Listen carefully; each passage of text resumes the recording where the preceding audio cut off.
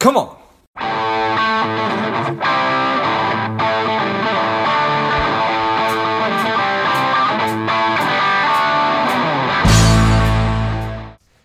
Anna, should we get started?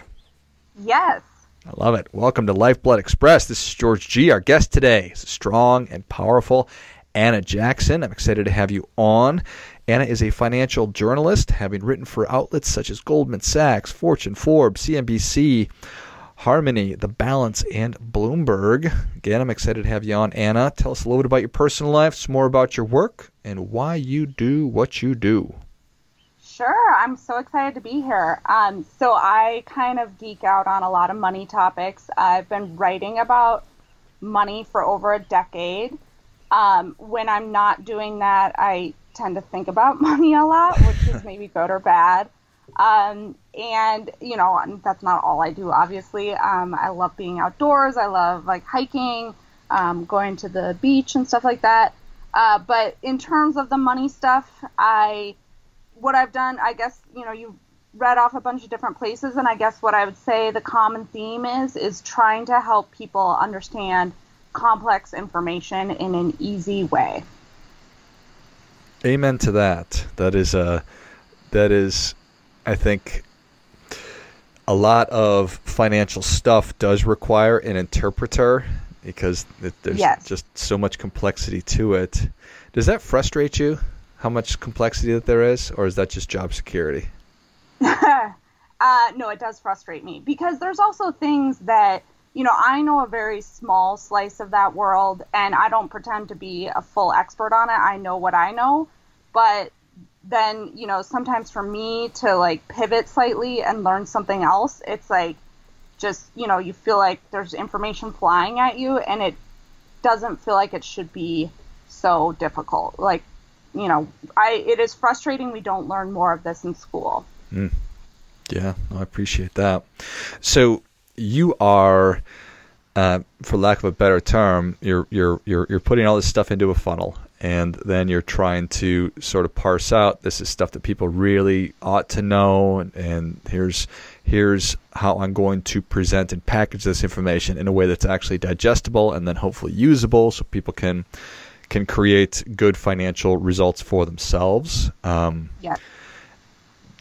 You and I connected because I was doing some research on how to help parents talk with kids about money, and I came upon an article that you wrote and I reached out to you, and so I appreciate that.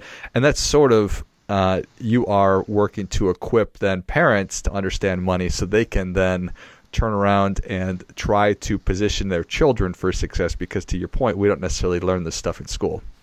Yes. Yeah, and I think that the thing that maybe many of us experienced growing up was that money wasn't talked about in the house, and it was perhaps a taboo topic.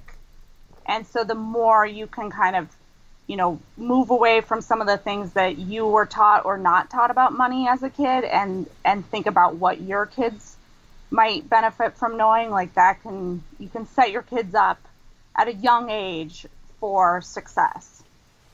This episode is brought to you by Money Alignment Academy. If you are looking for a financial wellness platform for your company, your organization, and your employees, check out moneyalignmentacademy.com or click on the link in the notes of the show. It's interesting, right? It was politics, sex, and religion and money that we were never supposed to talk about, and now we seem perfectly content talking about politics and probably sex as well and religion, but maybe not so much money yet. Yeah, and it's not even just with your kids. I think that a lot of people avoid money conversations with friends and family, even as adults, and I think that it is a strange topic to talk about because, you know, there's differences in how much money people make and things like that. But I think that we all face some confusion and uncertainty a lot of times about whether or not we're doing the right things to set us up for the future. That's a big piece of it, is that's something that we as human beings really want. In fact, we probably need it, is certainty, right? Yes. And so how do we potentially create certainty around money? Yep.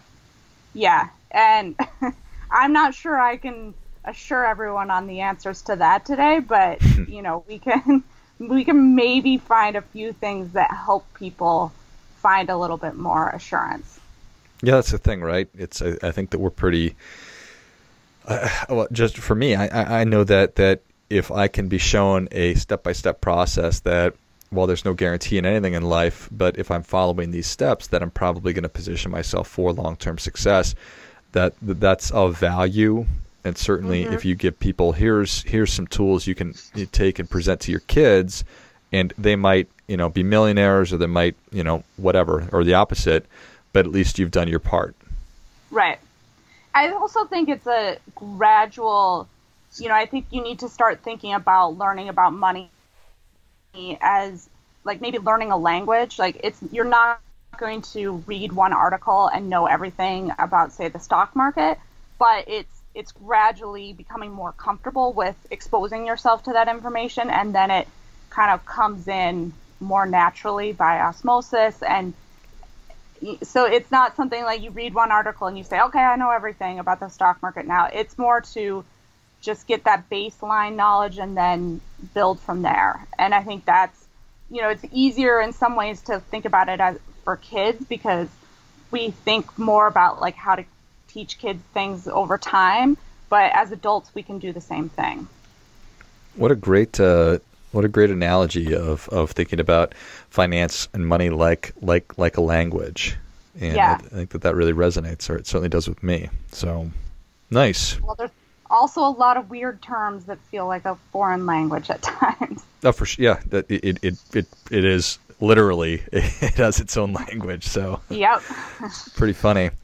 Yeah, and I always read that the best way to actually learn a language is just to kind of immerse yourself in it. So just go to Spain if you're interested in learning Spanish. And so from a super practical standpoint, there's certainly things you need to teach your kids about money, but if you can show them sort of that immersion, that's probably super helpful. Yes. And I think one thing, in talking to people over the years, one thing that a lot of people recommend for those conversations with kids is to do this bucket approach. And so it's taking, if a kid gets $10 for their birthday, instead of just saying, okay, here's your $10, do with it as you please, setting the kid up to start thinking about budgeting, really. And it's taking that $10 and splitting it between 3 buckets, generally 3 or 4 buckets. So there's the spending, the saving, and then maybe something charitable or investing. And so I think that, a lot of times kids don't really know how much $10 is, especially at certain ages. And so if you can kind of get them to start thinking about, okay, what do I want this money for? Do I want it for something today or for something tomorrow? And I think that is a lesson that a lot of people recommend with kids, is to get them to kind of start thinking about their own priorities with that money. Yeah, I think that makes a lot of sense. It's sort of an abstract thing, right? But so how is it best to then talk to your kid about that and say, okay, you just got $10.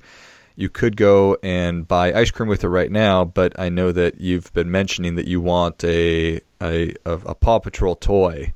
And if you wanted that, then we'd need this whole $10 plus another $10. Is it kind of a conversation like that? Yeah. So I think it's starting to lay out what, say, that $10 can buy. It could buy, however many ice creams today, or we could put it in an account, and over time it would grow, or maybe you'll get a little bit extra money, or maybe you have allowance and we can add to that amount.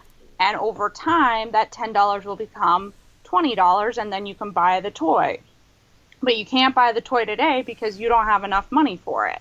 And so, it's involving them in the conversation about how much things cost, this delayed gratification, the value of saving versus spending, like the ice cream example that you brought up. Yeah, you could have the ice cream today, but that means you're not going to get the Paw Patrol for quite a while. Yeah. So it's that trade-off.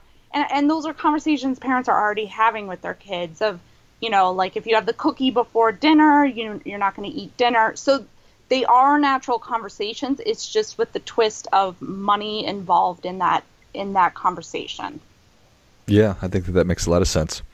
In terms of the investing piece, I think it makes all the sense in the world to talk to your kids about getting started with investing. I'm curious as to what age that might be the correct age. Not that there's going to be a correct age necessarily, but then also that there's probably a lot of parents out there that are not currently doing a lot of personal investing. So how Right. do you talk about helping them to get started also?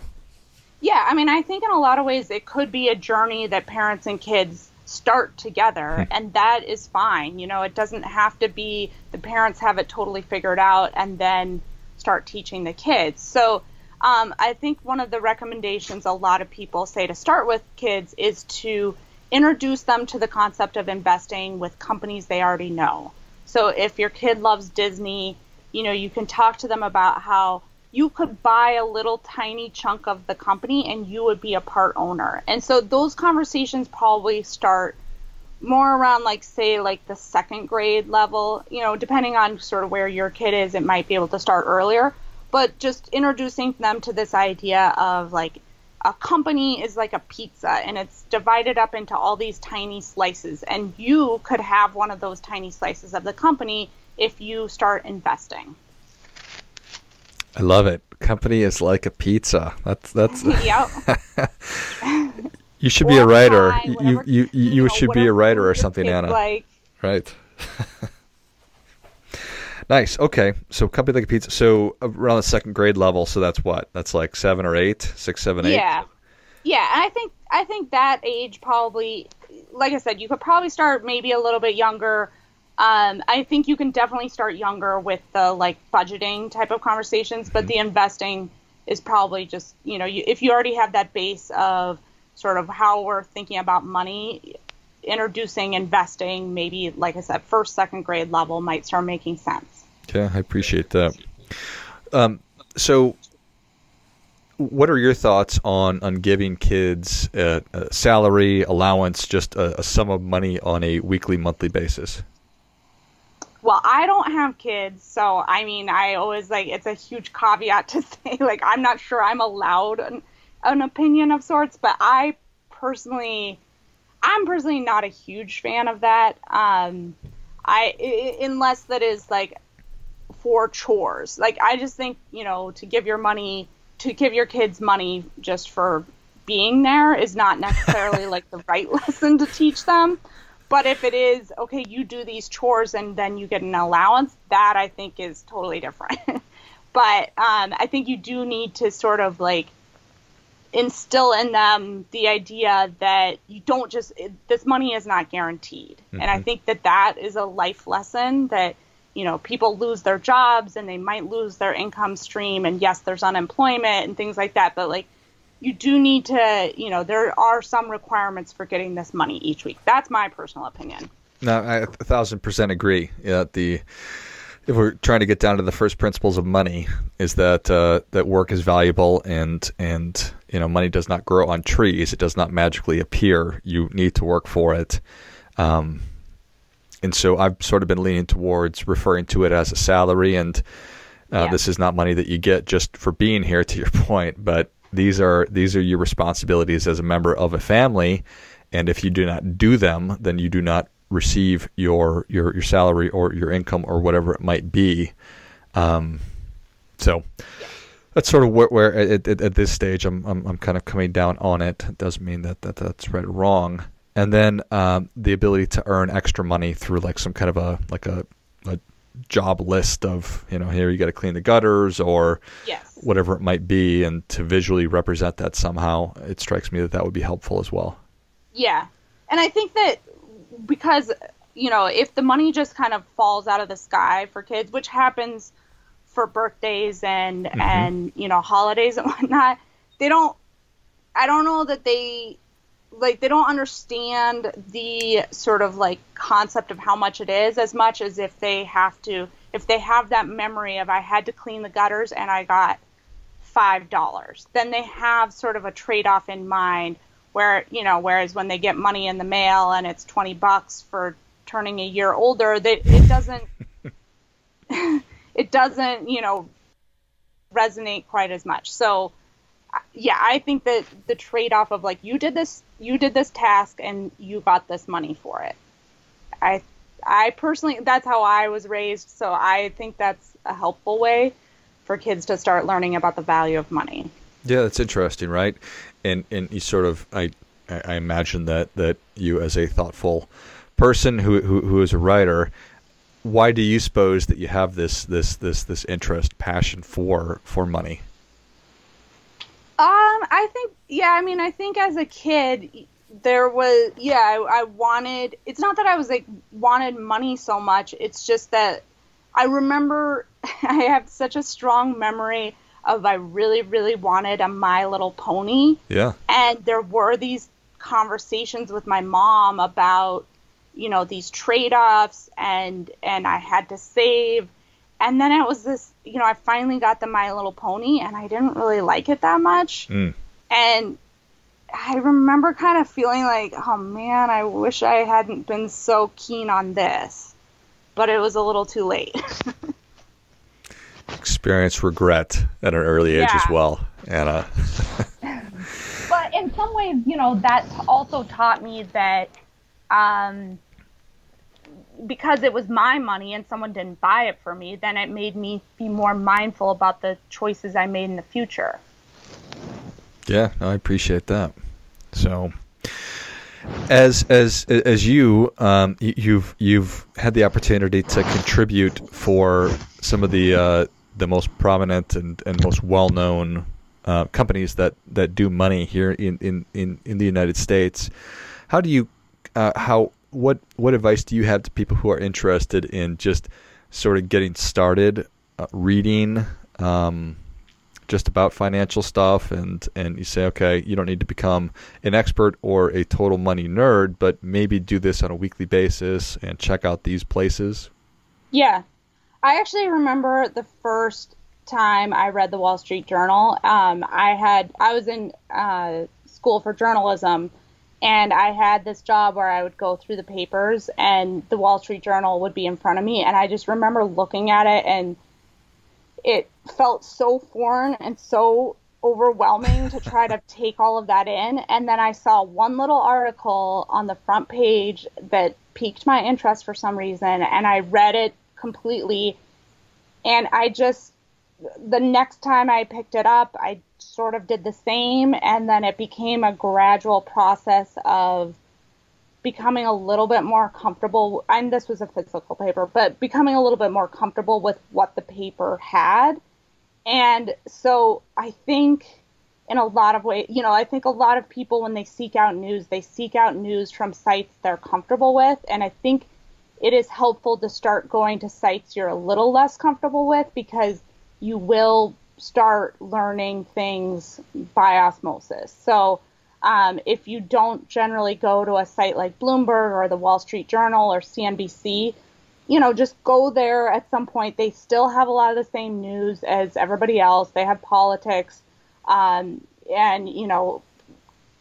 Dunkin' Donuts has a new flavor of donut. They have a lot of the same information, but they also have information that you probably aren't exposed to in other places. And just the more you become comfortable with those sites and sort of what the headlines are, and as you click on some of the stories and start reading them, I think it's a gradual process. Going back to that idea of a foreign language, as you become more comfortable with it, you might be interested to learn more about something in the story.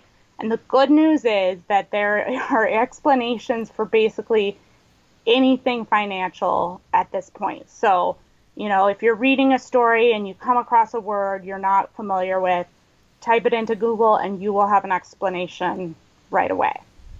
Love it. Well, Anna, the people are ready for your difference-making tip. What do you have for them? Well, I think that tip of starting to go to different websites is a good one. But I think the bigger tip, I guess I would think about is just how you are thinking about that $10 that comes in every month. And so we're, as adults, we are getting a paycheck and we may be budgeting in subtle ways.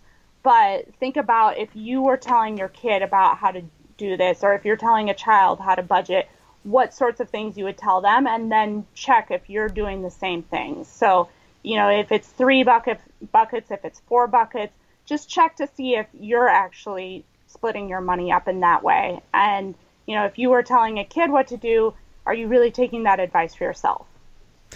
Well, I think that is great stuff. That definitely gets, come on. Yeah, it's great that you're telling your kid to do it, but are you actually doing it? That is the question. I think a lot for myself, I can certainly say there were periods of my life where there was absolutely no thought to budgeting. No doubt. Me too. Well, Anna, thank you so much for coming on. Where can people learn more about you? Thank you for having me. Yeah. Is there a spot that people can learn more about you? Sure. I am on Twitter. My handle is ALJAX7. So I share a lot of the stories I write or other things that I come across that I find interesting. Love it. Well, if you enjoyed this as much as I did, show Anna your appreciation and share today's show with a friend who also appreciates good ideas. You can find her on Twitter at ALJAX7. I'll list that in the notes of the show. Thanks again, Anna. Thank you so much. And until next time, keep fighting the good fight. We are all in this together.